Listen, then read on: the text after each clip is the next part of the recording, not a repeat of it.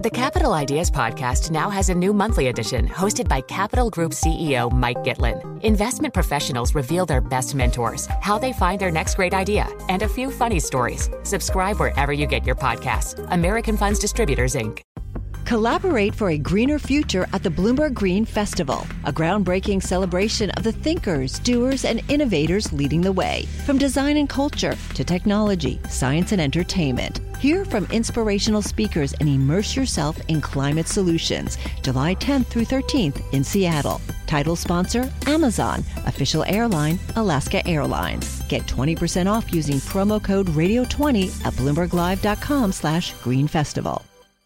Okay, we're having a look at Snapchat and Snapchat's parent company, slashing staff, scaling back investments in struggling businesses, all in an attempt to rein in costs following a slowdown in ad revenue growth. Let's get to the details on this and other similar companies. Alex Barinka, Bloomberg's social media reporter, joins us. Alex, what do you make of this? And, how struggling is this business? And is the business model here wearing thin? Yeah, so I think that this is a pretty big deal for this company, and it's in a really bad year. Currently, the shares are down to the tune of 76% for the year, so clearly there are not a lot of votes of confidence that they're after the right thing right now. So all told, in the news that came out today, as you mentioned, Snap is cutting 20% of its workforce. It's also killing a lot of projects that are kind of ancillary to its core Snapchat app.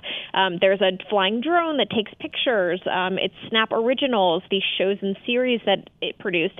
They're basically culling anything and everything that is not in service of expanding its ad sales or bringing on kind of new meaningful revenue streams for the business. So did this company become overly ambitious as a result of maybe a spike in business during the pandemic? Did they become a little self-deluded? I don't know if self-deluded. I think it's part of the Snap DNA to kind of create quirky new products and really see what works. The problem with that is, when investors expect those products to turn into money-winning opportunities, if you do see sales kind of take a huge decline like they did this year, that becomes a problem. Snap is in this interesting place where, they're competing for dollar share from marketers' budgets against Meta's Facebook and Instagram, against Google and YouTube, against all of these kind of really big competitors where advertisers can put their dollars and have a really clear picture on the return on investment of those dollars. Snap's ad products are a bit different. Like they have some videos and ads that they can put in between publicly posted content. You also can, as a brand, kind of build a bespoke lens, like a filter to put in the app. All that's to say, it requires a lot of work, and these are kind of brand-type narrative activations that a lot of marketers might be killing right now. So, back to your question, like, is it delusion? I don't know. Like, they think of themselves as a innovative product company, but it's clear that the company now is saying that they need to focus on where they really, make their bread and butter in terms of the business. Alex, also, we've got changes to Apple's operating system, and that's making it difficult for Snap's app and indeed also at the same time Meta and companies like that to track user activity.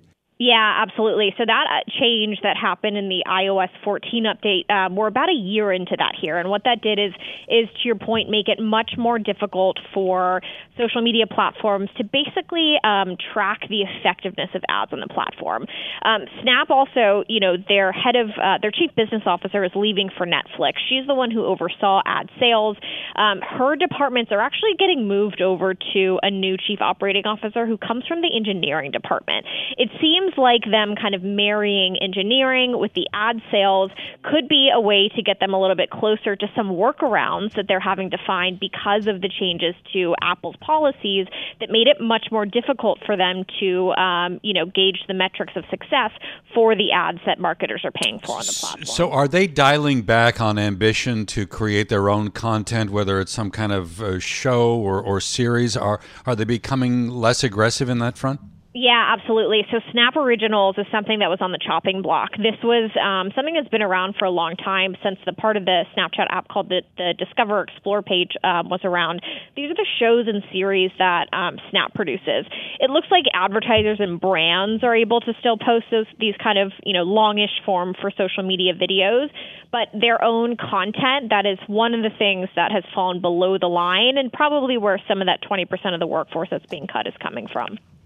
Now, let's not forget also, Alex, here that we've got so many entrants now, TikTok, Netflix, Walt Disney, all coming up with ad-supported streaming of video. Now, that's just really taking up more and more of the pie. It's the pies remain the same. There's just more people competing for their share. Absolutely, and Snap is getting a smaller slice. You mentioned TikTok. I cover their U.S. operations for us here at Bloomberg. TikTok goes after kind of the same customer that Snap does. Snap has historically really won this younger teen and 20-something customer, and really kind of at least owned the reputation for that market here in the U.S. in particular.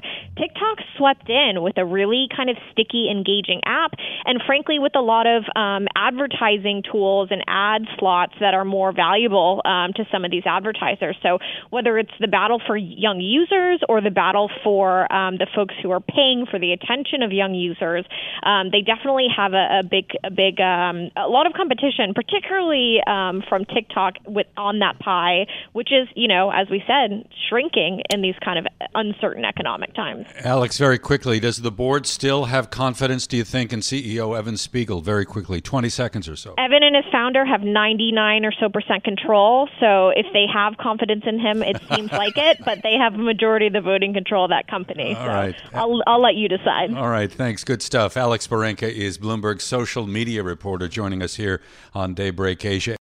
Collaborate for a greener future at the Bloomberg Green Festival, a groundbreaking celebration of the thinkers, doers, and innovators leading the way. From design and culture to technology, science, and entertainment. Hear from inspirational speakers and immerse yourself in climate solutions. July 10th through 13th in Seattle. Title sponsor, Amazon. Official airline, Alaska Airlines. Get 20% off using promo code radio20 at BloombergLive.com/Green Festival.